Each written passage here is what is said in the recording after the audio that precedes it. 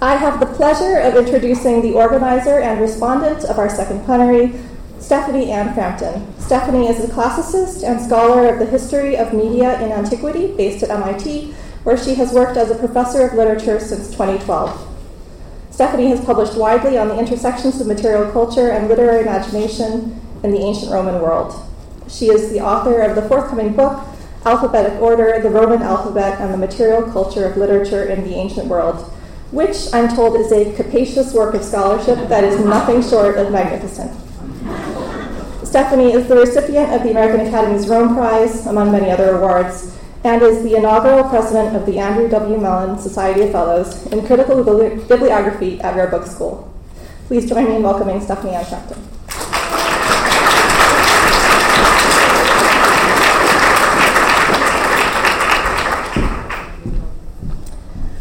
So thank you all for being here. It's been an amazing couple of days, and I have the real honor of hosting two really distinguished and visionary scholars in the field of digital preservation and visualization, the intersections between the digital, the electronic, the computational, and the humanistic.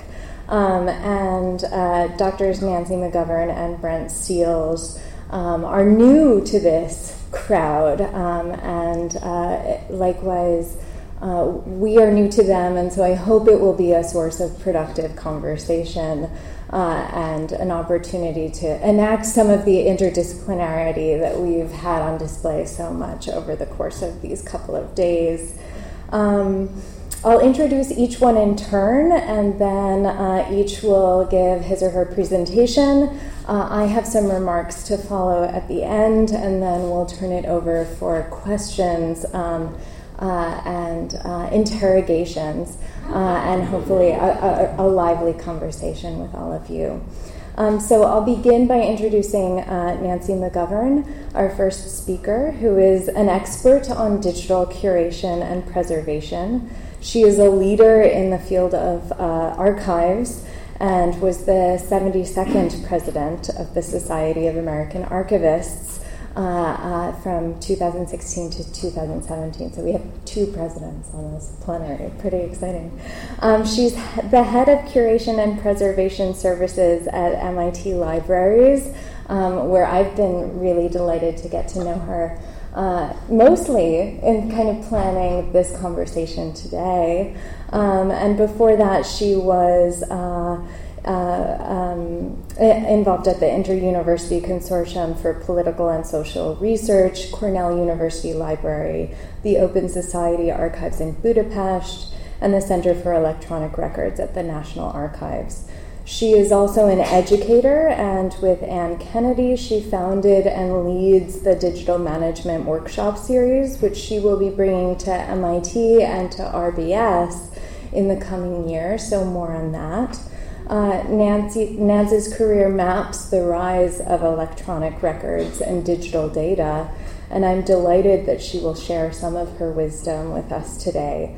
Her talk is called Making Digital Practice Work for Our Collections. Thanks.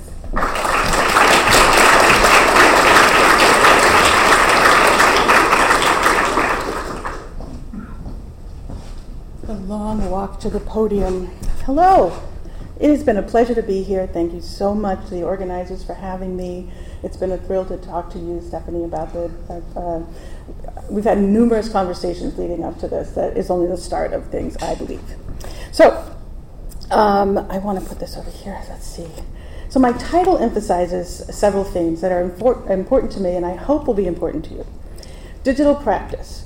I'll be telling you what the term means to me. There are a lot of terms that fly around the digital. We don't have an authoritative source for defining them, so we have to provide working definitions, so I'll share mine with you. It's an applied field, so the putting it to work is really talking about how we use it in practice, what practice looks like. In our collections, ours in the community sense as well as in the individual and institutional collection sense, because we all end up with content that we have to manage and care for. but all of the content that we commit to preserving. And it's an explicit commitment to preserve in the digital as it is in the physical world. Every time you say we're going to preserve this, it carries with it a long future commitment to doing just that. There's two additional less obvious themes: building on a foundation of practice, which I'll share a bit with you, and considering where we are now. We are about to do our 57th Digital Preservation Management Workshop next week at the Rhode Island School of Design, and we talk for a week with people, managers of all kinds in the area of digital practice, so it won't be that long right now. But we can go pretty deep on that stuff. So I've tried to share with you some things that I think are important that reflect some of the conversations I've heard since being here and the conversations you and I have talked about. So on we go. In the spirit of among the disciplines, I'm an archivist who does digital preservation in a library. And all of those things turn out to be really important. Archives gives me a sense of the recordness of things, including in preservation. What have we done and how do we preserve the knowledge of what we've done to the content that we're preserving? I do digital preservation. It's a 20-year kind of development. I'll show you the seminal document that we date the digital preservation community to. 30 years of practice for me, and 50 years of digital content preservation in the digital community. So, and in a library, which is very meaningful. My special area is in Born Digital, and a lot of you I know are very deeply interested in working in digitization, so that may come up. Think about that when I'm talking and as we come up later. But by osmosis, I've learned an awful lot about digitization, so hopefully I can keep up. Okay, so down. So we're doing our next one. So a brief footnote. These are just fun images that they're from the Danish Royal Library. And to me, they make digital preservation fun. And that's not always an easy thing to do. So I've put some in and some other things, but basically, here we go. So digital practice. This is what I think of when I think of digital practice. Continually working to bring content and lessons. How do we do things? We don't just start each generation of technology from scratch. How do we bring content and lessons from the past for the benefit of the present? We're not just always looking for the future. We're providing it now, and then on behalf of the future. So it's a continuum. It's rolling ahead. It's trying to figure out, like, we have 50-year-old digital content that is still being preserved, that has not been lost, that is still taken care of. What we know is that when you look back at practice, it begins to look quaint after 5 or 10 years. It starts looking like, wow, I can't believe they did that. But at the time, it was cutting edge. It was hard. It was something that had to be worked out and figured out. And so that's what we see when we do this. But it's all got value. You don't throw the baby out with the bathwater is what we think about when we talk about digital practice and any other kind of community practice that's based in an applied field. So digital practice to me is inclusive, iterative, cumulative. It includes digital preservation, my particular area. Digital archives, which I think is what people are often thinking about when they refer to digital preservation. Digital archives is real-time activity to identify content, put it through a workflow, keep it. It may or may not refer to archival records, but for archivists it does. Digital curation, which is an umbrella term, we've had it less long than digital preservation, but it's inclusive of all the things we need to do around digital curation, tends to reach out more to creators of content and to users of content than digital preservation would, but they're all kind of holistic concepts. And data curation, which precedes computers by quite a long way. Okay, it's just so much fun. Here we go. A balanced approach, a holistic approach. Ann Kenny and I were responsible for this model, which has been in use since even before the 2003 publication date. But it's talking about what happens when people talk about digital preservation is they see it through the eye of technology. They almost get stymied by the technology, distracted by it. We provide a management perspective which is about the organization. Every institution that's responsible for digital collections has to make some choices, some decisions, a stake in the sand. We are going to preserve this content. And that starts with the scope of the program that you're trying to do. A digital archives, a digital program has to be able to say, I purport to be, in the case of ICPSR, Social Science Data Archive, the largest source of social science research data in the world, and then prove that it is. So some of these are all about the decisions that humans make. So digital preservation is not a technology-only problem. Humans are essential to it. We often hear things about we're trying to program the human out of the equation. It's a partnership. It's a partnership between the technology that produces content and enables us to manage it over time. So the humans have very vibrant roles, changeable roles. So everybody who's working in digital practice, people who create content, digitize it, all have a role to play in its future. Success is through community. I often say community as though everyone sees what I'm seeing, which is digital community. It's people who contribute content, who use content, who preserve content, who curate content, and have many other roles. It's necessary in a digital context to demonstrate good practice. We practice something that's called trust and verify. The documentation allows us to show that shows the provenance. I've heard provenance come up a lot here. Shows the chain of custody. We have to be able to say that this digital object is what I received from the creator. I can show you that it's not changed, or if it's changed, I can show you in what ways. I can show over time that this is what's happened to it. So when we think about a digital object, from an access perspective, you may only need a carry-on bag.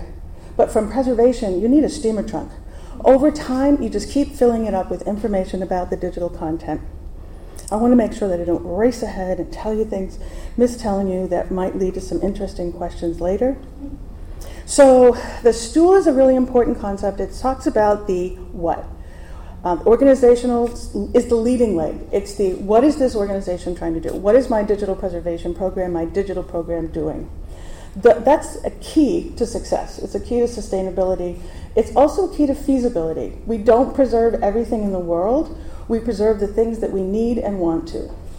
And that's the scope that sets up the boundary of what we need to try to do. Once we know about the what are we doing, we have to think about the how. Very often, I've had odd conversations for the last 30 years that I've been doing digital preservation, where people say, we've got this technology and we're figuring out how to use it. It's a kind of a cart and a horse sort of situation. You figure out what kind of content do I have to preserve, and then what is the best way using technology to do that. So the how enables the what to do what it said it's going to do, preserve this content. That gets you to how much. How much is it going to cost, and what kind of resources do we need to do it? That's the sequence that works for digital preservation. What, how much. It is so tempting for humans to want to jump to the how and the how much before we figure out what. It's sort of like if you decide to buy a car and you haven't tried to figure out, should it be big or small? The success is based on what you decide the marker should be. That's what we're talking about with the three-legged stool. It has to be balanced. If it's out of proportion, it's not going to be sustainable over time. It takes a while. All organizations and individuals need to learn how to do unfamiliar things, and digital preservation is often an unfamiliar thing to them. It also often happens in the background. It happens close to the infrastructure of an organization. You can tell when it doesn't happen because things aren't preserved. But the resource leg, the how much leg, often wants to say, what's the return on investment for preservation? And the answer is, I can show you in 50 or 100 years. I can't show you today what the return on investment is. It's an investment in the future. So all of these things create for interesting discussions. And we have a long practice. I think what concerns people is it feels like it's new. So this is my effort to talk to you about some of the things that surprise people is that we have been doing digital preservation. We haven't always called it that, but we have been preserving digital content in digital form since the 60s. National Archives, not only in the US, but certainly in the US, Australia, many National Archives, the Swiss National Archives, all jumped in early because they needed to, because they had records in digital form that they needed to preserve. Data archives as well. ICPSR is one example of an early in. They started in 1962. So when I started at the National Archives in the 1980s, I was absolutely viewed as a latecomer to digital practice. It was, we've been doing this for a while, here you come. So now that's a perception that every new group that joins, and we're going to go through some of them, every new group that joins feels that their content is special enough to them that the existing practice certainly can't have anything that would be helpful to them. There's a lot of reinventing of wheels. There's a lot of sort of getting acclimated. And it happens, but having been on the early end of it, I have watched all these communities join and hope that the next new one will sort of say, hey, what do we already know before we start down the highway? That doesn't typically happen. So we have this base of programs that really had to start, or the groups that doing it, the National Archives, Data Archives, would have been irresponsible. It would have been going against their mission to keep the content that they promised to keep. In the 70s, well into probably in the 90s, you could think of it as the sort of the period of angst and anxiety. There's not a lot of action on what we should do about preserving digital content, apart from the programs that I've mentioned, but the literature, certainly the archival literature, is just strewn with, you had to mention, oh my gosh, we're concerned about digital records, but we couldn't get much further than that. But there's a lot of it. You had to, it's sort of like compulsory, you had to mention it. In the 80s, we had a lot of digitization. The technology existed in some ways before that, but we had big players jump in the early 80s, Patent and Trademark Office, and other players like that who really have a need to digitize on a large scale. Some companies, but they never tell us what they're doing, but some companies got in and were involved. We had big programs and we had big loss. What that led to is the part of why I ended up working with Ann Kenny is that she was one of the pioneers and getting at digital imaging practice. What does good practice look like for digital imaging? So we have this, emerging practice that leads to collections and a realization that the collections that we're building need to be preserved. So we get deeply into what are the challenges of digital image collections and other digitization. Increasingly at that time, we're starting to be aware that our analog film collections and others are going to be deeply at risk if we don't start converting them, having at least an option to have also a digital form. So there's a lot of effort going on in the digitization area. For libraries and museums, for the most part, the initial interest in digital was the digitized forms. What that means is, so digitized content often, not always as we know, often has the ability to go back and redigitize. That's an investment. It's not something that we want to do, but because we have the option, unlike born digital content, there's something of the perception of a safety net that we can go back and redigitize if we need to. And as we know, there's a lot of things that we don't want to do that, and we shouldn't have to. But it does mean that we may look at the digital content in different ways, kind of treat it in different ways. Web collections came in the 90s. I love the kind of quotes from that time period of technologists suggesting, there's always great predictions into the future. Beyond about 5 years in technology, there's not really good, accurate predictions, but a number of people saying, websites are a flash in the pan. They're not going to last. So 20 years later, when we have the Internet Archive and a real base of content that has been preserved all that time, or at least kept, and we have a lot of web archiving programs, we see that come along. That absolutely ties into the 2000s, where digital art has been possible since the 50s. It just wasn't really a substantial investment of a lot of institutions' time until websites really drove global communities of artists, the ability to share art in other forms. It drove both the creation and the management and the use of those things. So digital art really comes in the digital preservation sense in the 2000s. Geospatial, prior to the advent of things like Google Maps, geospatial applications are very much specialized. They require specialized software, hardware, maps, plotters. If you were involved in those things in the past, that's what we were dealing with. And when you flip that, and the kind of provider end has the content, and you're at the user end, it looks very different. And so preservation looks very different. E-science was really the capacity to process. High capacity processing. It quickly led to research data as an outcome that's growing that we need to figure out scaling up to preserve. So research data has come very fast, very along. A lot of disciplines were not particularly digital not all that long ago. So we have a growing awareness, a growing amount of information, and a growing need to figure out what are the best approaches for preserving research data. Research data understood very broadly.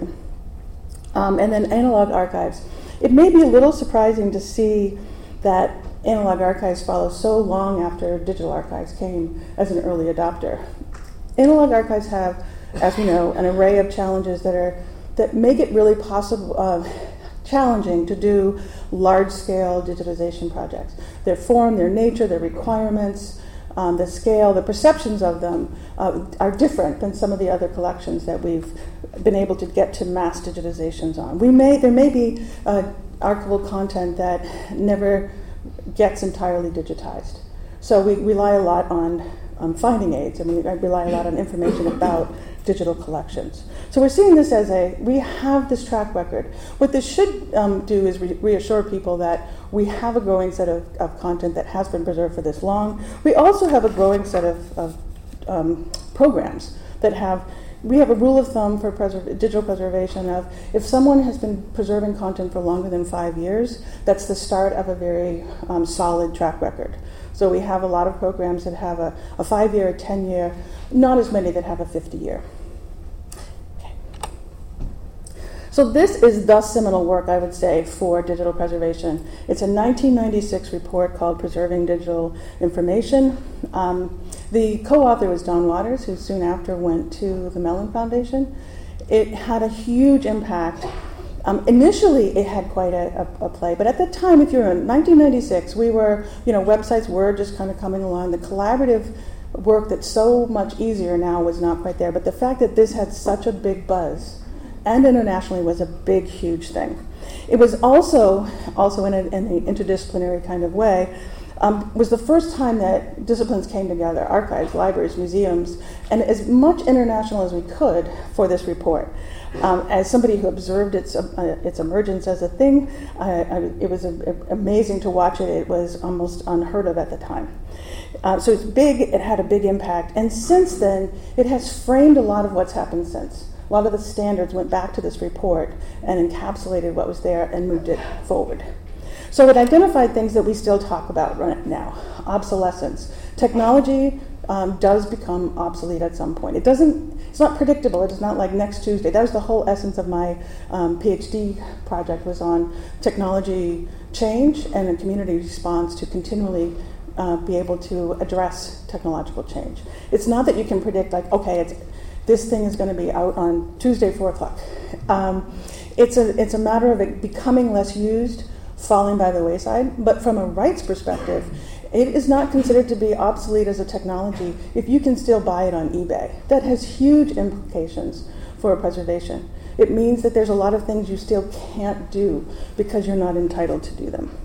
So obsolescence is a problem from a three-legged stool perspective. It's a problem if you allow it to be. Good management makes obsolescence not a problem because you're continually handshaking to the next generation of technology.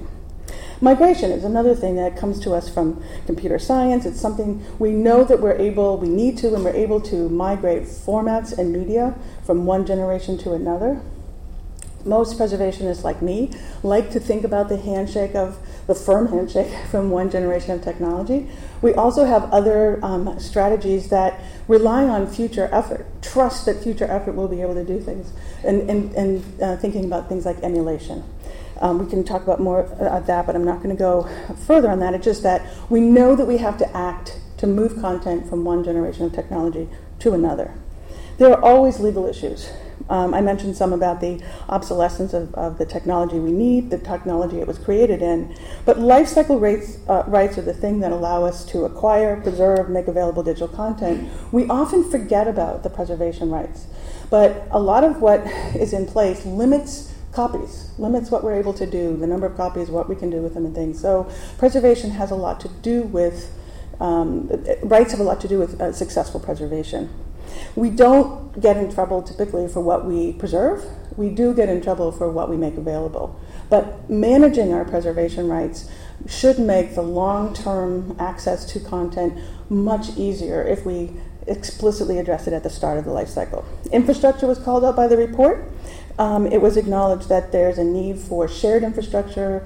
At that time, it would look very different than it does now. We still had computer centers, we still had local area networks and things like that, but it still is this, we know that we need a base of technology that helps us to do the things that we need. And most important, it called out the lack of a framework, which is standards and practice. So this is probably the area in which we have grown the most since the 96 report. We do have a foundation of standards and practice that are proven, that are managed by the community, which suggests that it's a living set of a living framework, that it's not just been put in place and ignored. So it continues to inform and to help preservationists do what they do in digital preservation. I wanted to focus on some examples of things that are transitions from physical to digital that I think they kind of build on each other, but that call out some of what we're talking about in this transformation that's been ongoing for some time. So in terms of finding aids can be considered in some ways an example of archival scholarship. It is not always the case that archivists fall in love with their finding aids, but I certainly loved mine. You have to know the content, you get to know it. Sometimes they've done really quickly, but what we had was this base of physical finding aids that people's lifeblood went into. Their career was built on some of the finding aids that they did, and they just loved these things. And that we were dealing in a physical world anyway, so you carefully take out your finding aid and show people. So enter in automation. And the first step of automation usually doesn't get us very far from the physical thing. So the first step, encoded archival description, basically allowed us to reproduce more structured and in a more structured way, kind of a printout of our finding aids. And that was like, wow, mind-blowing. It was just a step beyond, I can't believe we got there. And I'm starting to get into digital preservation as this is happening, so a lot of these are things that I've observed, and it may sound, I know that there are corollaries with bibliographies and with cataloging of the ways in which people engage with these things. But there's archivists, this is what we do, finding aids. Now, when we're asked to put our descriptions, archival descriptions on a library catalog or into a catalog system, it feels like taking a three-dimensional object and putting it onto a piece of paper. Because there's so many different parts to it, and how do you do that? So here we are, we're doing this thing. It was a real struggle. So this is absolutely something where it was recognized that to scale up we needed to transform, the technology helps. It's a very hard human and technological transformation, and that's the thing. The hardest part of digital preservation is the human part. The hardest part is getting people to understand and to participate and to help these things. Technologies only get implemented if humans take them up and use them. A lot of good technologies go by the boards because people, they just don't get interested, they're too hard, they're too scary, or they like this other thing better even if it's not as good. So here we get to the point where we have a lot of finding aids. That's so crucial for archival and special collections because we may not, as I mentioned, ever get to full digitization of this. And so having equitable access to a full set of finding aids in digital form that's easy to get to, that doesn't require a pickaxe to get into, is such a huge thing that we haven't even seen the potential of yet. So it gets us to digitization. Digitization has obvious benefits.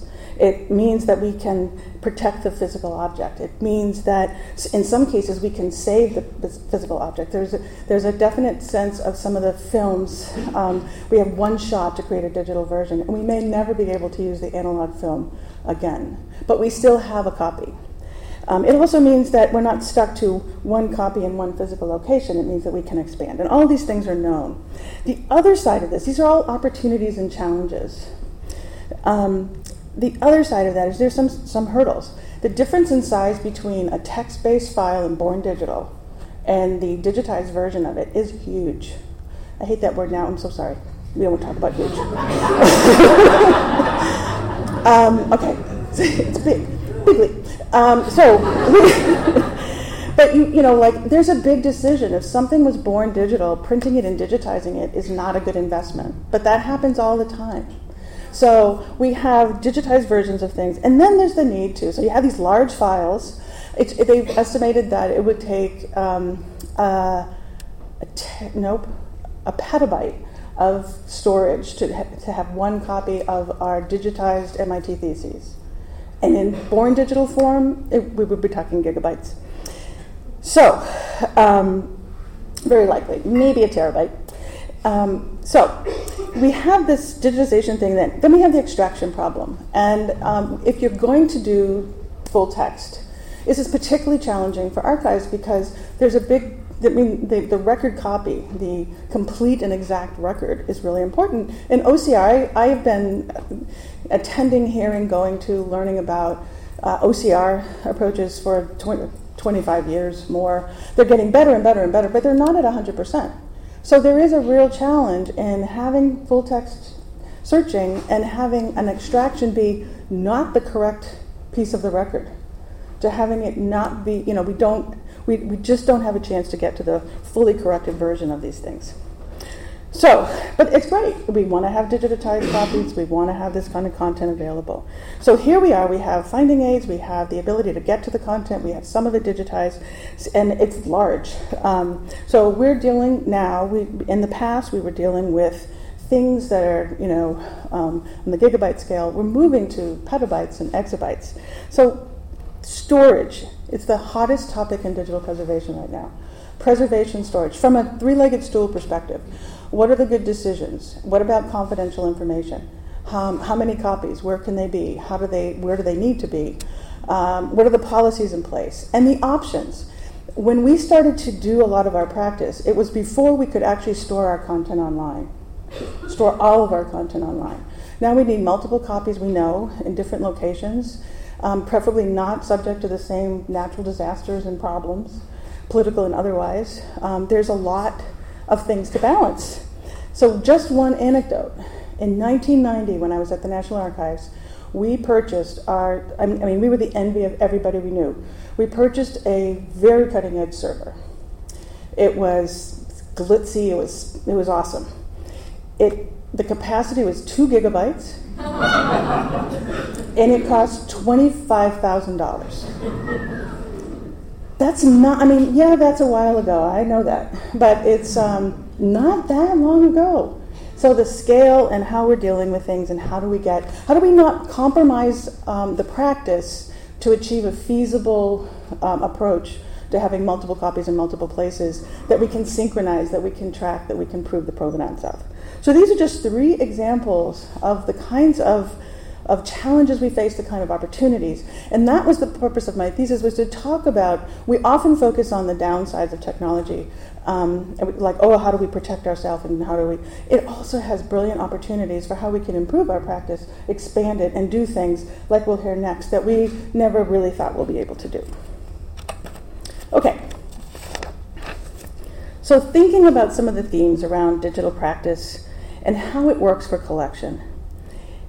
It is possible to achieve sustainability, and I've mentioned that there are increasing numbers of programs that have a 5-year track record, a 10-year track record, even some with 50.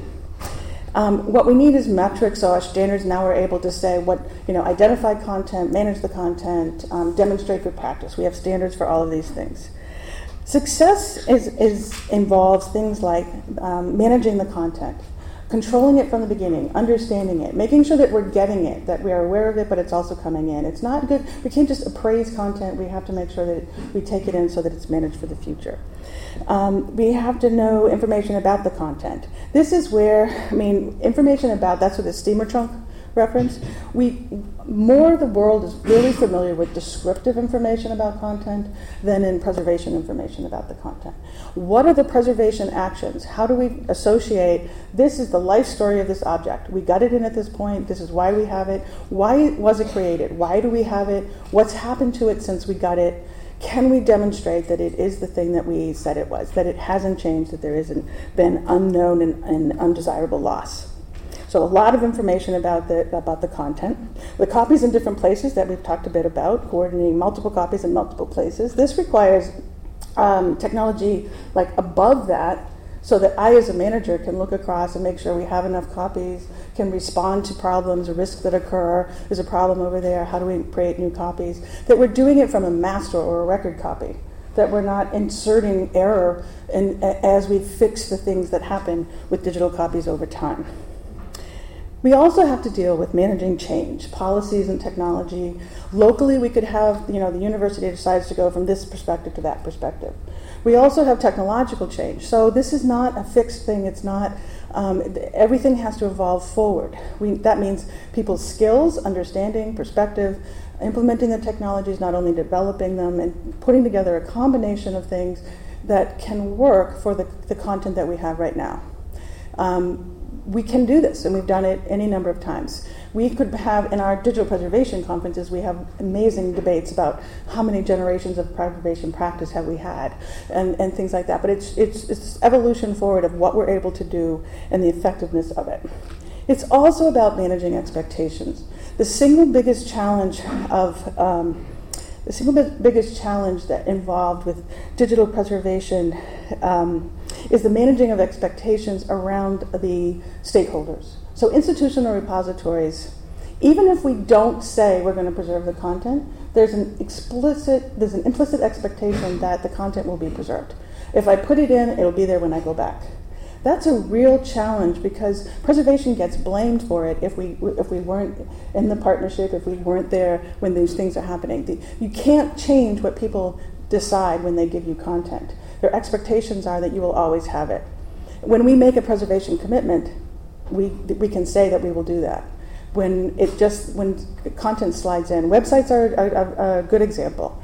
A lot of the content that are on websites, immediately they go up, there's no author, there's no owner, there's no time. It becomes a challenge for how we manage our content. So it's about managing expectations, not only at the time of creation, but at the time of deposit, at the time of use over time. We have an obligation to work with the champions, the producers, the responsible parties for content over time to say what we're doing with it, even if they're not always interested. Turns out they're not always interested. So we have known practice, we have proven practice, we have transforming practice that is proven itself to be responsive to generations of technology. One of the things we see in the physical collection management world, which was always side by side with digital preservation in my experience, the relevant disciplines were able to kind of work separately and individually. Whether that was good or not, it was sort of the way that it happened. In the digital world, the content and the disciplines come together. And that's an awesome thing, and it's a challenging thing. We are often working at the same, we have common interests, we just do things perhaps in a different way, possibly with some different outcomes and impacts. So figuring out how to work together, listening to the ways in which people use the same words in different ways. So this is the round table for digital practice. This is my version of it. You would probably add different kind of things to it. I'm not intending to suggest that this limits what the strengths of these particular domains are, but it suggests why we would want to have everybody at the table. The beauty of the round table, however Camelot turned out in the end, the beauty of the round table is that there's no head to the table. You have to decide how to go forward with an effort together, how to work together, how to achieve outcomes together. It is the case that we've, not expecting, the more complex the digital world gets, the less likely it is that any individual for sure, even a small group of people, will know everything that we need to know to figure out the problems and the solutions that we need to address them. So it is a case of being stronger together. There's absolutely common interests that are kind of easier to see because we end up, we all show up at the same places, kind of looking at each other like, oh, I guess we're working on the same things. Users don't care about our disciplinary differences. They want the content, really reasonably. But how do we make sure that we're working together and not working at cross purposes? And we're getting better. There's already some evidence of new services and new partnerships that are really reassuring. And then the other thing that's true that helps sometimes and confuses sometimes is that a number of the members of the digital preservation, digital community, the digital practice community, are members of different disciplines. One of the things that is important in working successfully together is to remember what hat you have on for different conversations. I am an archivist who does digital preservation in a library, and when we're having different conversations, I have to remember which role I'm working on at that particular time. Okay, I'm wrapping up. So that's my review of digital practice. I'm really curious to hear about what kind of questions you have, what kind of discussions we can get into. I absolutely appreciate the invitation, and I have a counter invitation for you. Next year, in September 25th to 24th to 27th, we're going to be co-hosting. This is a historic in itself. MIT and Harvard are co-hosting. It can happen. We're co-hosting the International Digital Preservation Conference, IPRES, in Boston and Cambridge. It's going to be awesome, and I truly hope to see some of you there, and thank you for your attention today.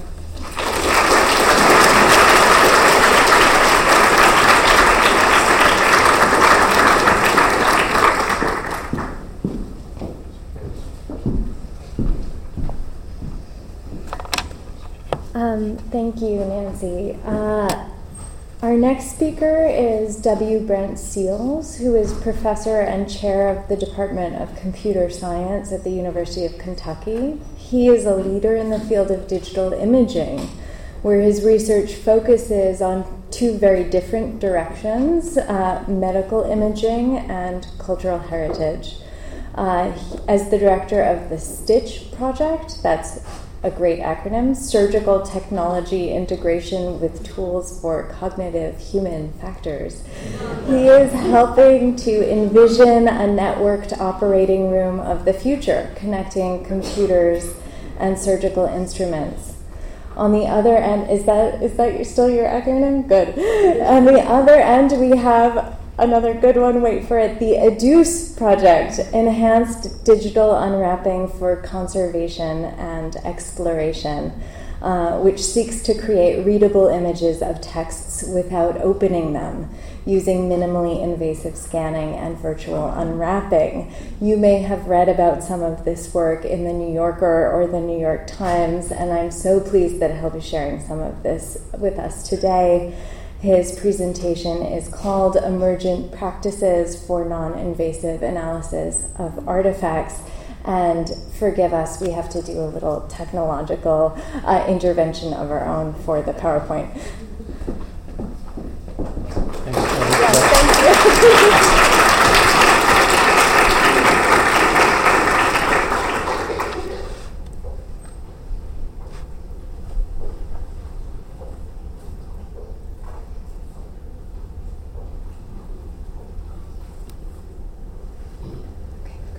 I do have a joke while the projector warms up. It happened quickly, so maybe I won't tell it, or should I? I'm not in your community. I'm a computer scientist, but I feel like an honorary member having been invited to speak to you today. There are 10 kinds of people in the world. There are 10 kinds of people in the world.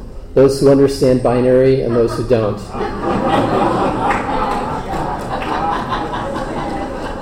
Yeah, that's pretty bad.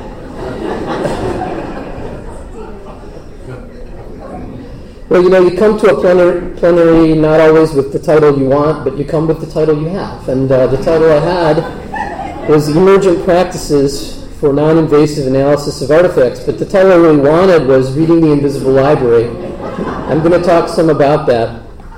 But really, the title of my talk is Wrangling the Invisible Library, and that's just for you here today. Because what I really want to do is define the invisible library as I see it, the breadth of it, the scope of it, my interest in it, and then make the case for working on it and wrangling the issues around the invisible library into best practice. And there are some really interesting questions around this invisible library, a term which I shamelessly lift from the journalist John Seabrook, who wrote about the work in the New Yorker. This work was focused in this article around the Herculaneum scrolls, but I'm going to show you that focusing the idea of the invisible library on just Herculaneum, while that's really interesting, is too narrow. And so I hope tonight to make the case that it is possible to read a lot more, much more of the invisible library than we ever thought possible. And that's thanks to technology, and I stand here as a computer scientist, so I'm part of that. And that we should do that. And it's also the case that I'm making that when we try to read the invisible library, we're going to find out that it's fraught with many unwrangled issues, and I think we should wrangle them, and I think we should do that together. Okay, so the invisible library is invisible for a reason. Okay, and the reason is that the items that are in the invisible library are the worst items in your collection. They look terrible. We are all afraid to do anything with them. And most people believe that the only value is that they were there before you came and they should be there after you leave, right? There's no other value in them at all. When I came to this problem, I did come to it in the early 2000s with the idea that I would read Herculaneum material. And that was close to my heart and big in the forefront of what I was working on because of the canonical place that Herculaneum holds in all of our minds. It's a classical library. We all know the story of the destruction of the library from the explosion of Mount Vesuvius. We all know about Pompeii. Many of us have been there. And those of us in this room, when we talk to our friends about the excitement of that era, we probably all have the same reaction too. Oh, the humanity, but where's the library? Because that's really where I want to go. I want to read the books, right? And you can go find that library in Santa Monica, California, of course. Well, not really. There's a replica at the Getty. But the library is the invisible library largely. It exists inside these carbonized scrolls, some of which were opened physically, but many of which still remain intact. So it's sort of a canonical example of the invisible library. And when I say damage, right, for trying to open these, I mean that if you try to open these materials, you will create fragmentary results that could keep many PhD students busy for many, many years to come in terms of reassembling the fragments and trying to make sense of the damage created by physical unwrapping and then assembly through any means possible. So first I'll start by saying that I'm going to make these 3 points, all right? First part of my talk. The invisible library exists, okay? There are objects that we used to think were completely and hopelessly beyond repair, hopelessly damaged. Those objects themselves, through technology, can inform us more than we ever thought they could about information that they contain. The technology's here, point 2, and it's ready now. And the results that we're going to get from delving into the invisible library are important and very valuable. So I'm going to try to make the case for these 3 points. So first of all, the invisible library exists. And I have an ulterior motive because I'm hoping that you are all going to help put forward the materials in your libraries and museums and collections that you know about as a part of the catalog of the invisible library. This picture is from the Dead Sea Scroll Collection, courtesy of the Israel Antiquities Authority in Jerusalem, Penina Shore. And it's thought that this fragment is part of the Ezekiel scroll, based on other fragments that were co-located or had chipped off, but it's impossible to know anything about what's inside this fragment because the physical conservation is really beyond possibility. Another example from the Greenwich Museum in London is the Franklin Papers, which were discovered in the Arctic several years after the failed Franklin mission lost all men in the search for the Northwest Passage. Open question, what does this small sheaf of papers contain by way of any kind of writing from the lost party? From the Huntington Library in sunny California, we have a manuscript by Jack London thought to be preserved and kept in a safe that ended up being part of the cataclysm of 1906, which was an earthquake and a subsequent fire. The carbonized manuscript now sits proudly on display in the Huntington, but the pages can no longer be turned. Ubiquitous cartonnage. Most of us have little pieces of it somewhere because it's been distributed worldwide, but especially at Oxford University, notably in this photo in Dirk Obink's collection at Christ Church. We have many, many pieces of cartonnage made from repurposed papyrus, which may contain really interesting text, unknown as to how to extract that text. Manuscript 910, the Morgan Library. This is an early Coptic Egyptian copy of the Acts of the Apostles in Greek, likely 4th, 5th century, maybe a little later, not sure. Unable to open the pages because they're damaged to the point that they are interlocking, and the physical conservation would probably destroy the binding, which may be the most valuable thing about this manuscript. It turns out the binding is a transitional one that is one of the early examples and one of the few examples of a certain technique. All of these examples are, for me, making the case that the invisible library exists. Each of these objects contains more than we're able to get from just looking from the photography that we've talked about and the multispectral imaging that we've talked about. There are other techniques we can use to extract more information. So what is that technology? Well, I'm going to tell you that it's here, and I'm not going to do a technical retrospective because we wouldn't have time. And I do stand between you and cocktail hour, so I would not even try to do that. But rather, I'm going to focus in on a specific technology that I used to great success, and I want to show you a little bit of the development of that. So I'm going to talk about the scroll from En-Gedi, which is a scroll that was discovered in the early 70s on the shore, western shore of the Dead Sea at a town called En-Gedi. And that town is a beautiful oasis place at the base of the Judean desert, and it is riparian and beautiful and referenced in the book of 1 Samuel, in fact. Saul returned from pursuing the Philistines. He was told, David is in the desert of En-Gedi. And you can go to the spring and drink from the place where the texts say that David and his men probably drank.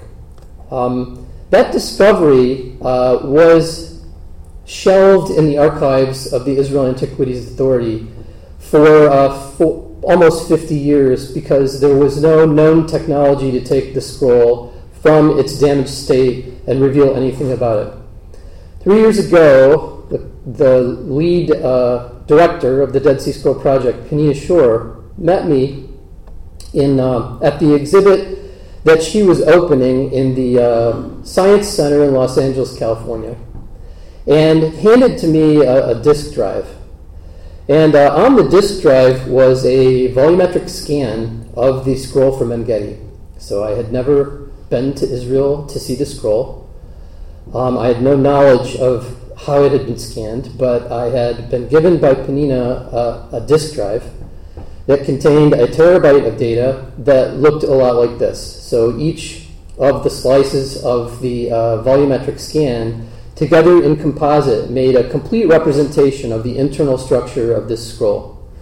Well, it just so happened we'd been working on this problem for a while, and we were ready with software to take a crack at doing the analysis of this data. Would there be anything at all we could tell beyond the structure of the internals, secrets that might be inside the En-Gedi scroll? What you're seeing here is a quick movie of our software playing, and this screenshot of the software that we developed was what we used to take the data that was on that drive and turn it into our best guess at something that might be seen as actual writing inside this scroll. Our first approximation of what we discovered from the inside of the scroll is on the next slide.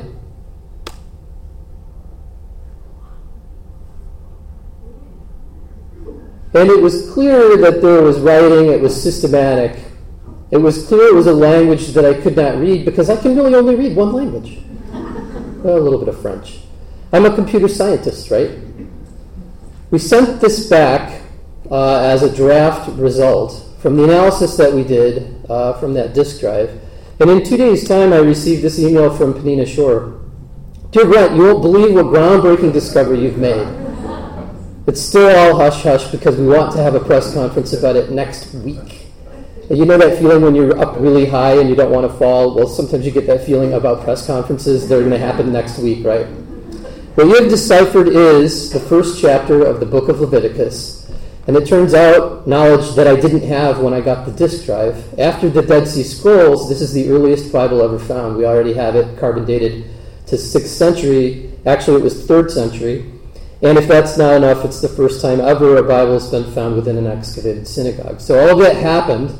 The press conference did happen. And you can see me by Skype because it wasn't time to go to Israel. Penina Shore in front on the left, the original archaeologist, Sefi Parath in the center, David Merkel, the person who provided the scan on the right, and then me with my students like little angels whispering into my ears the correct answers by Skype. And I do want to say that it was miraculous that Skype ran literally for an hour and a half without crashing. It was truly miraculous.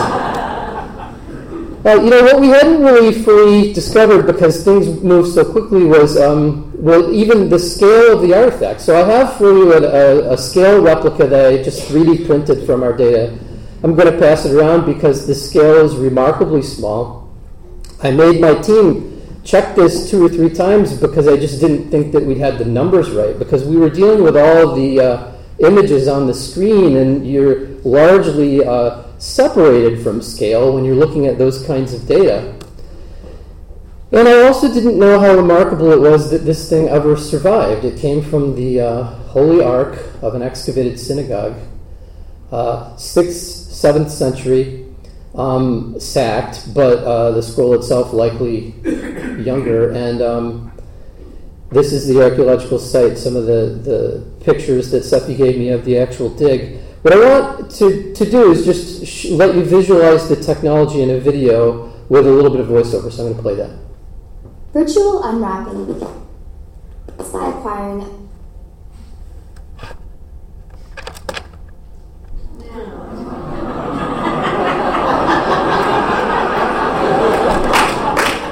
Okay. So I'm not going to send anything. Okay. We'll wait for later to do that. The sending of the thing. Yeah, I've always wondered about that. I got a quick relaunch, so let's just see if we can play it. If we cannot get it to play, I will narrate myself. Virtual unwrapping begins by acquiring a 3-dimensional volumetric scan of the damaged manuscript. This scan produces a set of cross-sectional images that show the internal structure of the scroll. When viewed as a 3D object, one can clearly see the individual layers of the scroll, but any text on the surface of those layers is obscured from view. In order for a readable version of the scroll to be produced, these images must be passed through our virtual unwrapping pipeline. First, we capture the 3D shape of the layers of the scroll in a process called segmentation. On the left side of the screen, the software moves through the scroll, image by image, tracing the shape of a single scroll wrap. On the right, we see the 3D model that this produces. Next, we extract the ink from the data in a process called texturing. Using the 3D shape generated by segmentation, our software makes another pass through the scroll, this time looking for very bright pixels. Bright pixels indicate regions of dense material, in this case, inks made with iron or lead. We now have a single wrap of the scroll with the text shown clearly on its surface. However, because the surface is curved, it's difficult to read all of the text from one viewpoint. The flattening stage of our pipeline converts this textured 3D surface into a flat plane so that the text can be more easily read. To produce the best results, these 3 steps must be performed on one small section of the scroll at a time. As a result, we end up with several texture images that must be merged together. This merging process creates a single consolidated image that shows the full text. Using this pipeline, we have restored and revealed the text of 5 complete wraps of the En-Gedi scroll. The 2 distinct columns of Hebrew writing reveal the scroll to be the book of Leviticus. This marks the En-Gedi scroll as the earliest copy of a Pentateuchal book ever found in a holy ark, a significant discovery in biblical archaeology. I remarked when I played that video last that I really enjoyed hearing my daughter's voice doing the voiceover, and someone got the wrong idea and thought, well, has she passed? And I said, no, she just lives in California. So, I miss her. So in our work with the Engedi scroll, for the first time we pushed an artifact that was completely unknown all the way through the pipeline that I had been working on for almost 2 decades to construct, from the acquisition phase, which in this case was tomography, all the way through to the place where actual scholarship could take place. We published the paper in Science Advances, and I'll say more about that later and why it was important to go to an open source journal. But I want you to have a little bit of a sense of the perspective of time about this, because I'd started the work motivated by Herculaneum, and the idea was that physical unwrapping for Herculaneum wasn't working very well, so maybe there would be some way to digitally produce the texts within. And the first experiment I did was a medical experiment, so the kinds of imaging techniques that are volumetric, right, can also play a role for the invisible library, which is why it isn't that much of a disparate thing to imagine that I could work in both of those fields. I just want to show you the early experiment so that from this medical grade scanner you can get an idea of what the data might look like and what we were sort of facing at the time. So let me... So this was the data that we collected from the original. Okay, it was one wrap. This should actually be playing as a movie, and it's not. So this one wrap creates for you a very simple problem of being able to put all those things together. And it was a visualization problem that we had to solve because the scanner does not put the data into the right form, right, to be able to see the result.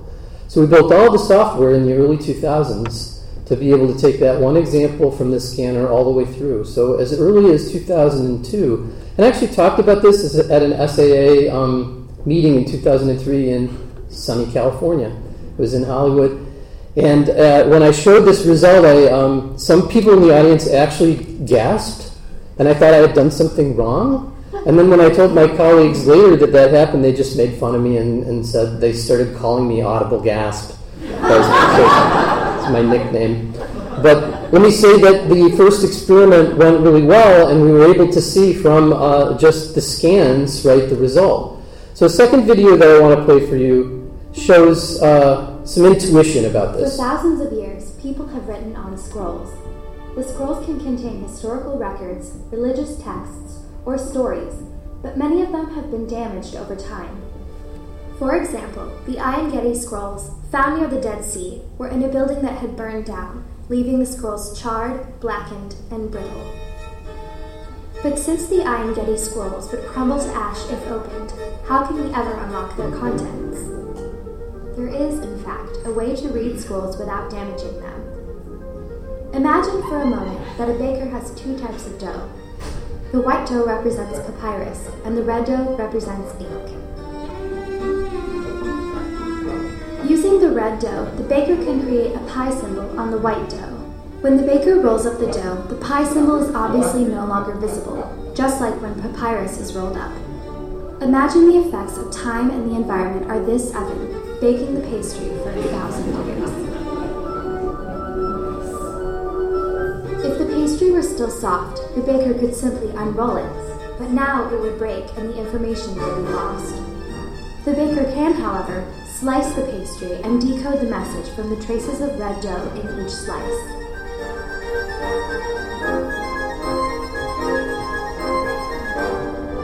Using sophisticated technology, it is now possible for the scrolls to be digitally unrolled without ever damaging the scroll.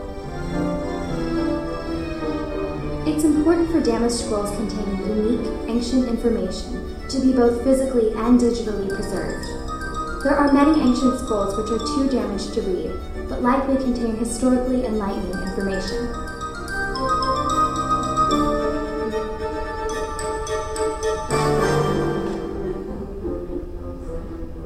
Digitization and virtual unwrapping allow us to view this otherwise inaccessible information.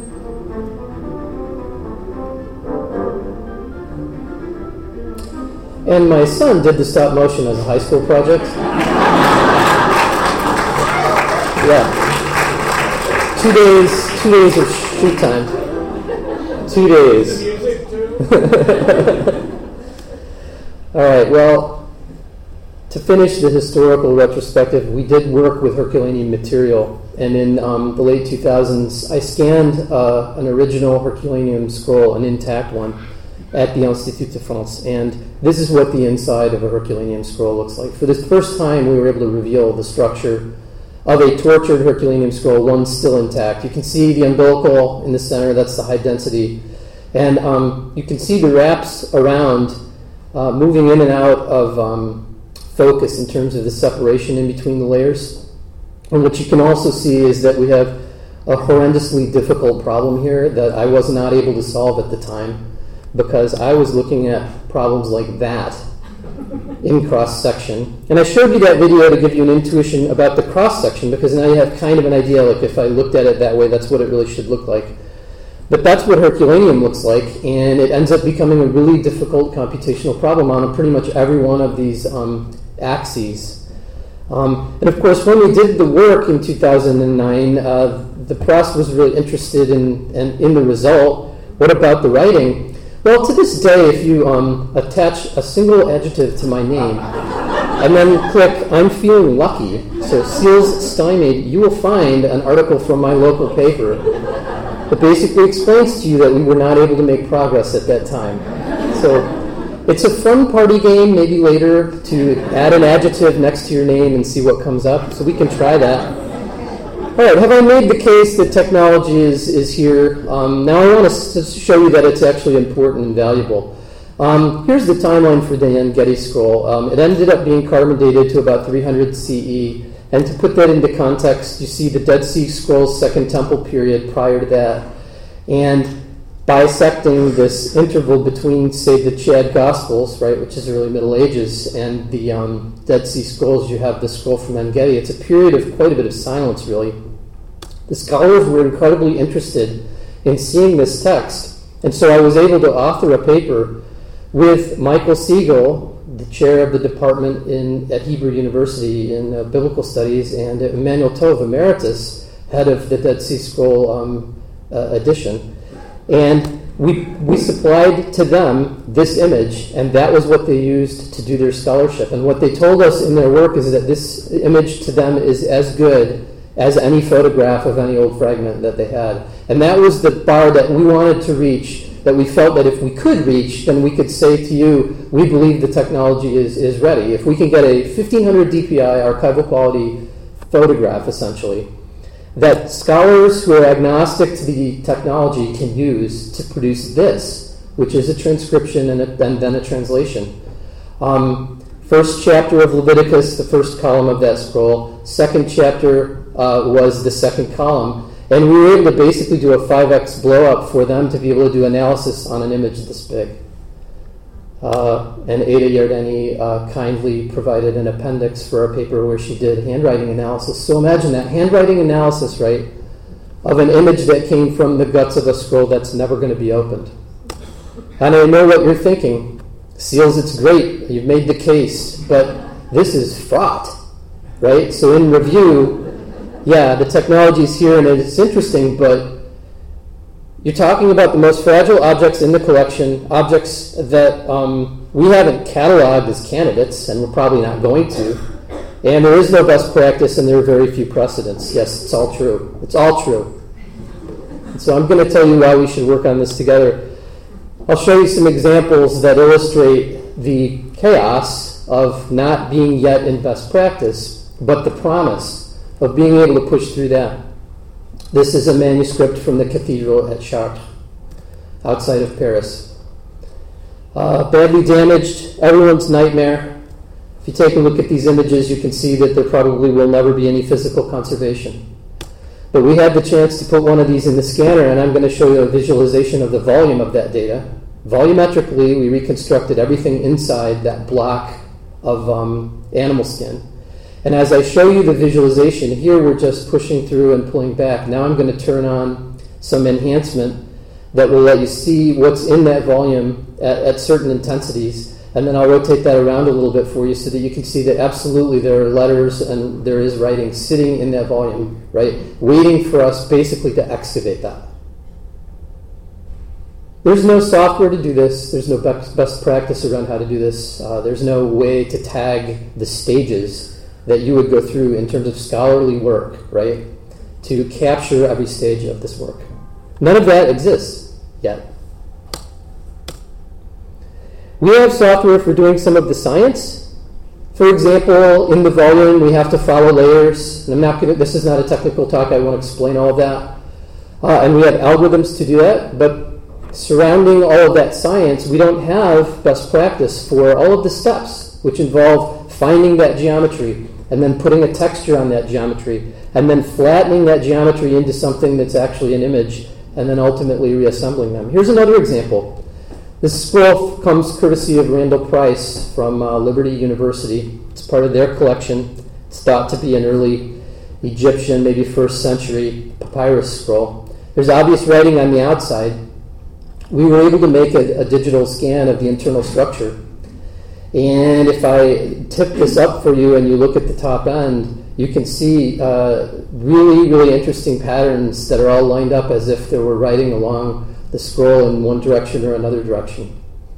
Okay? Again, no team available anywhere in the world who can work on this to be able to solve the problem of extracting whatever's there and then connecting it back to the original object and then making that available as some kind of addition. Doesn't exist.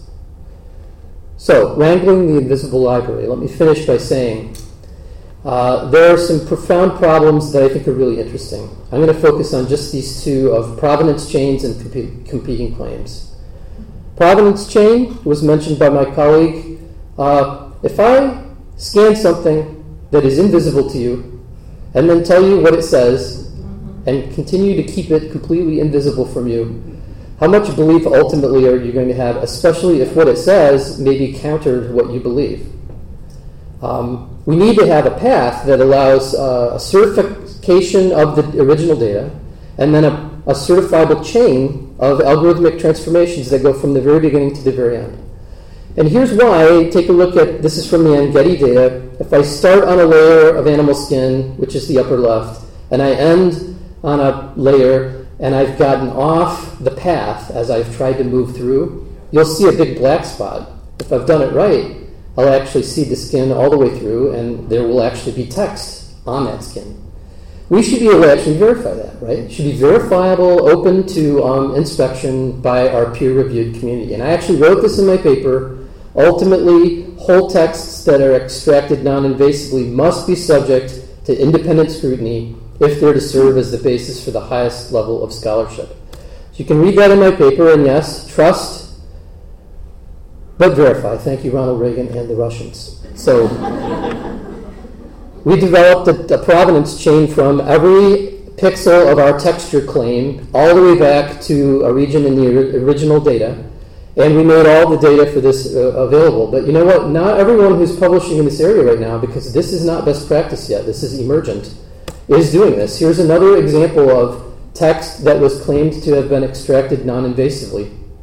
These are taken directly from a paper in Nature, and even more, you look at that, and I don't read Greek, and I don't know if pictoia is a word. I affectionately refer to the center middle, the center bottom as hey. But you can build things from data that look like this, an alphabet chart basically that says, I think I found something that looks like this and that, and build it together. But if you don't publish anything about where any of that was found in the data so that anyone else can go back, if you don't say, well, here's why I think I didn't find any other writing next to any one of these letters, right, then what we may end up having is some specious claims, right, because we can't do the peer review. So, for example, this claim, now surrounded by examples that I've snipped from my own data, which I know are not letter forms, makes us wonder, because I think my letter forms actually look better than the ones that appeared in the paper. And I know mine aren't letters because I can tell what they're supposed to be, and there's no text surrounding them. So it's really possible without a provenance chain. Does anybody know what this is? It's the butterfly alphabet, right? The wings of the butterfly. Oh, the beauty. The text? Well, maybe not so much, right? But we have the entire alphabet. And so we look at the data, And we realize that we need to have support for peer review if we're going to talk about the invisible library. We look at the data management and we realize we need to have tools around that. And I put forward to you that we really do need to catalog our material to be able to think, is there a readiness scale for the current technology that would say now is the time? Non-invasive analysis is a fit. Do we have a safe handling plan? Can we transform something from an item that we thought was junk into something that might end up being the very treasure of our collection and we just don't know it? Here's what's at stake. The Herculaneum Library itself may very well have more words in it than the entire corpus of all of Shakespeare if we only could unlock the invisible library. Now, I'm not saying that all of those words are going to be better than Shakespeare, although the Epicureans in the audience may think so. But that's an awful lot of writing. And Herculaneum is not the only part of the invisible library. There are other things. So, we go from the emergent practice, hopefully, to good practice, and ultimately to best practice. The challenge in doing that is in the reading. It is, because the technology is not easy. But the challenge is also in the wrangling. And so I ask you, think about it. Things we do every day in our work, a lot of things are repetitive. They're not that novel. They're not that interesting. But some things that we get to do, you know what? No one has ever done before. Yet. Thank you very much.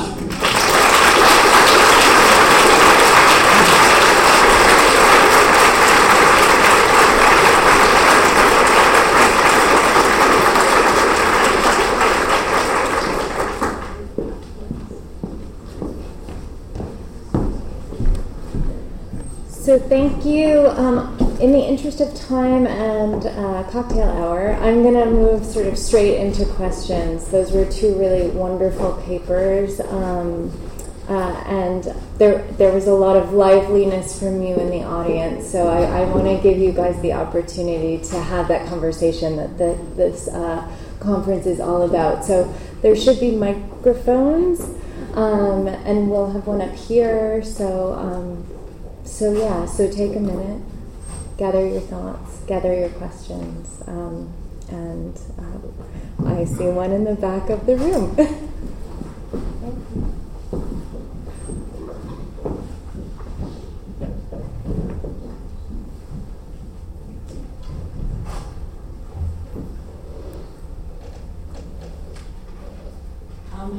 My question is is it William or Bill? Brent. Brent, I'm sorry. Okay, sorry. Are there people working on that technology for magnetic media, like audio tapes that are all wound and unreadable, or film stuff? Yeah, there are variations, especially for film, because the problems with negatives and the acetate layer, right, and the emulsion layer and the degradation of that. And progress is being made. So yes, non-invasive techniques are being applied, I wouldn't say ubiquitously, but across the board now for different materials. So Nance, my question, sort of following up the kind of archival equivalent of this, right? We are very interested in do not destroy, but when is it in those kind of delicate materials that you do decide in archives to remediate and have that be the sort of the new master copy? You mean when I was saying that sometimes you get one shot? Yeah. You might still keep the analog film. You just know that in the process it could have been, that might have been your best shot at that outcome.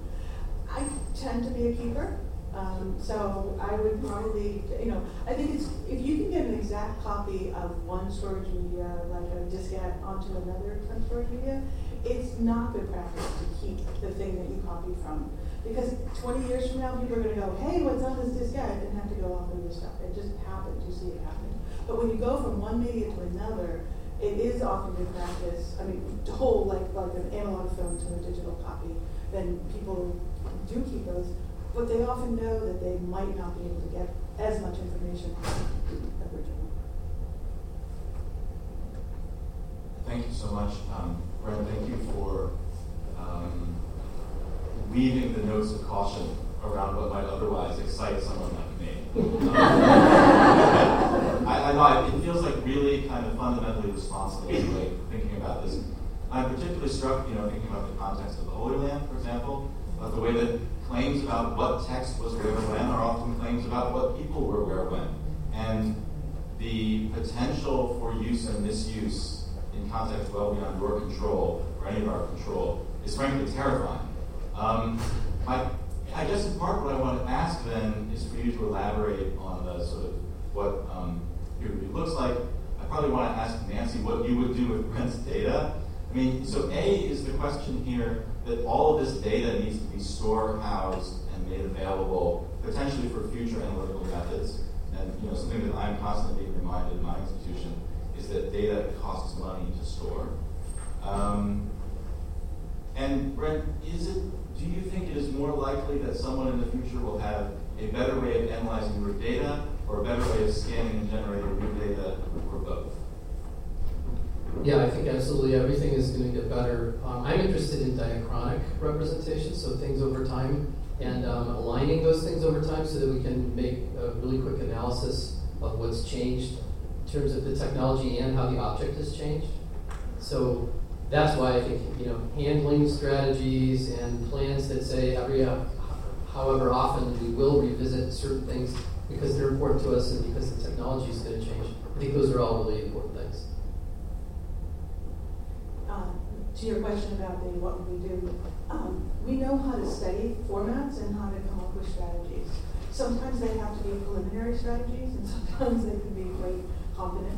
I would say that the best thing to do is bring together a set of experts on various kinds of file formats, figure out what are the outcomes. They probably are varying since you're trying different things. So what do we end up with? How do we characterize them? We know what risk factors are and how to go about them. These are really, this kind of science and technology, we get very complex formats. But we've had some success with very complex formats. Brent, that was amazing. So my mind's kind of buzzing with problems I want to see solved immediately. The anti-differ mechanism, the Archimedes papyrus, all those things. But then I'm also thinking, so the technology is ready, but what does that actually mean in terms of,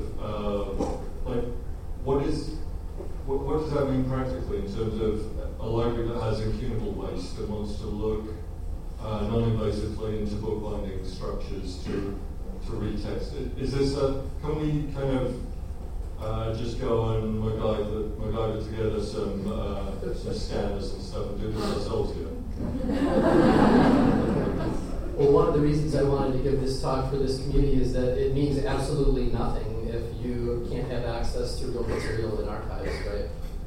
So, and I don't think MacGyver is probably exactly the right way to do it, although I've done a fair amount of that in my own lab.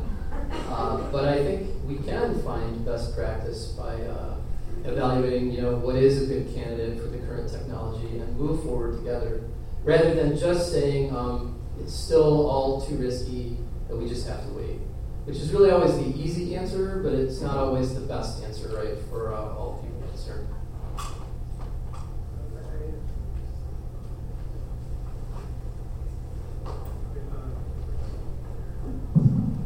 It is speaking about by nature. This is possibly an incredibly naive question because I'm totally out of my period expertise. But in the case of basically this invisible library, it occurs to me that sometimes some of the things that I'm interested in, precisely looking at physical objects such as a page, are non-linguistic. That in fact, what it is I'm interested in are types of blotches, lines, strange marks, possible that may, for instance, testify either to errors, really evidence, or signs of use. And I wonder what the attempt is in this project to think about. First of all, what's defined really as a meaningful signifying mark on the paper, and what is noise? So in this case, it looks like things that are recognizable as linguistic script seems to be non-noise, and the rest is spoken out. And on top of that, then how different types of, possible signifying things are left out of the picture in the recreation, if that makes sense. If not, I'll try to clarify. Well, it is a different modality for seeing, and you give up some things because non-invasion is the goal. And what you give up is the beauty of the visible image, the photograph that we have in spectral imaging, for example. But what you gain is new information. I think maybe, let me just say one thing I see you're getting at is that it's crucial for this to be collaborative and interdisciplinary, because a scientist like me can't understand all those things about the object. The object needs to be studied by scholars who understand all those things, and that adds to their scholarship.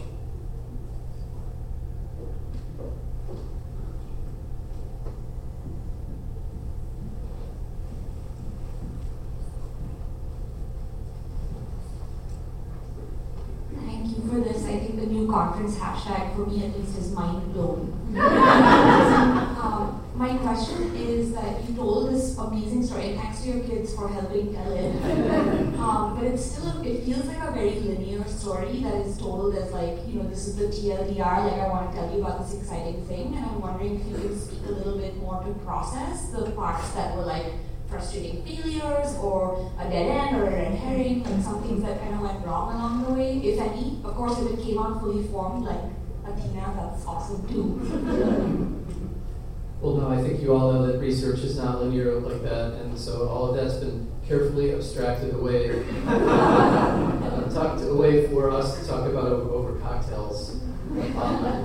But let me just say that when we were unable to make sense of the data that we captured at the Institut de France in 2009, seals stymied, right, is part of that story. And that was a real block, and it lasted for a number of years. So there has to be a certain tenacity in the work that we do. And you all are tenacious in your work, I know. And most of all, these items are tenacious, having existed way longer than we have, for the most part, right? So.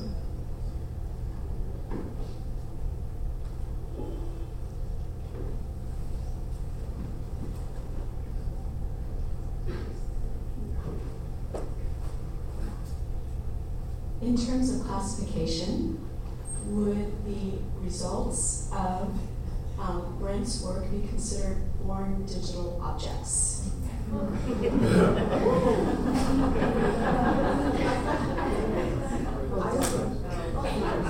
would consider them to be digitized, but I would think of it as a transformation from the analog to the digital.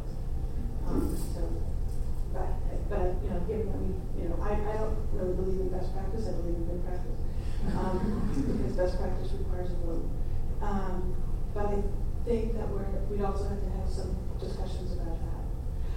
If it's the only one we can have, it becomes the record copy, however we characterize it from digitized or digital. Yeah, so this is a question, Nancy, in response to your talk. I was thinking about the kinds of records that you work with, and one of the things that I've been thinking about with the conversations we've been having the past couple of days is sort of literary versus scientific versus the format that the data takes. And I'm wondering if there are any specific challenges for digitization with scientific records that are different from digitizing other kinds of materials, and if you could talk about preservation and, I guess, disciplinarity in some sense, or if that's something that comes up in conversations that you have at MIT. It does come up. Full disclosure, I am a born digital sort of girl. But we have a lot of conversations about digitization. The biggest thing that comes up, for instance, more than 200 collections in the archives have lab notebooks. Lab notebooks have a very crazy array of things in them. They can include data, they cannot. We have debates about whether they're data or whether they're things about data or things like that. In digitizing those, there are different approaches to trying to turn those into the forms that they look like what they started out as. There's the information, there's a good representation of the thing that is in there, and there's the better and lesser ways of doing those things. And there have been more and more successes, like any look at representations. The relationship between scientists and lab notebooks is one that is really interesting and complex. But yeah, there's a lot of questions like that. We're dealing with the scale of born digital data in a much dramatic way, for sure.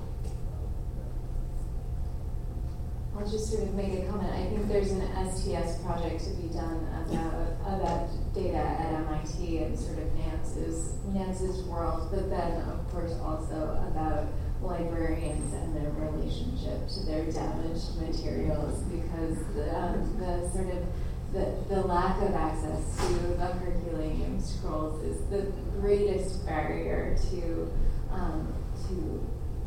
the dream of reading that particular library. So if any of you have any friends in special collections, I think some of us do.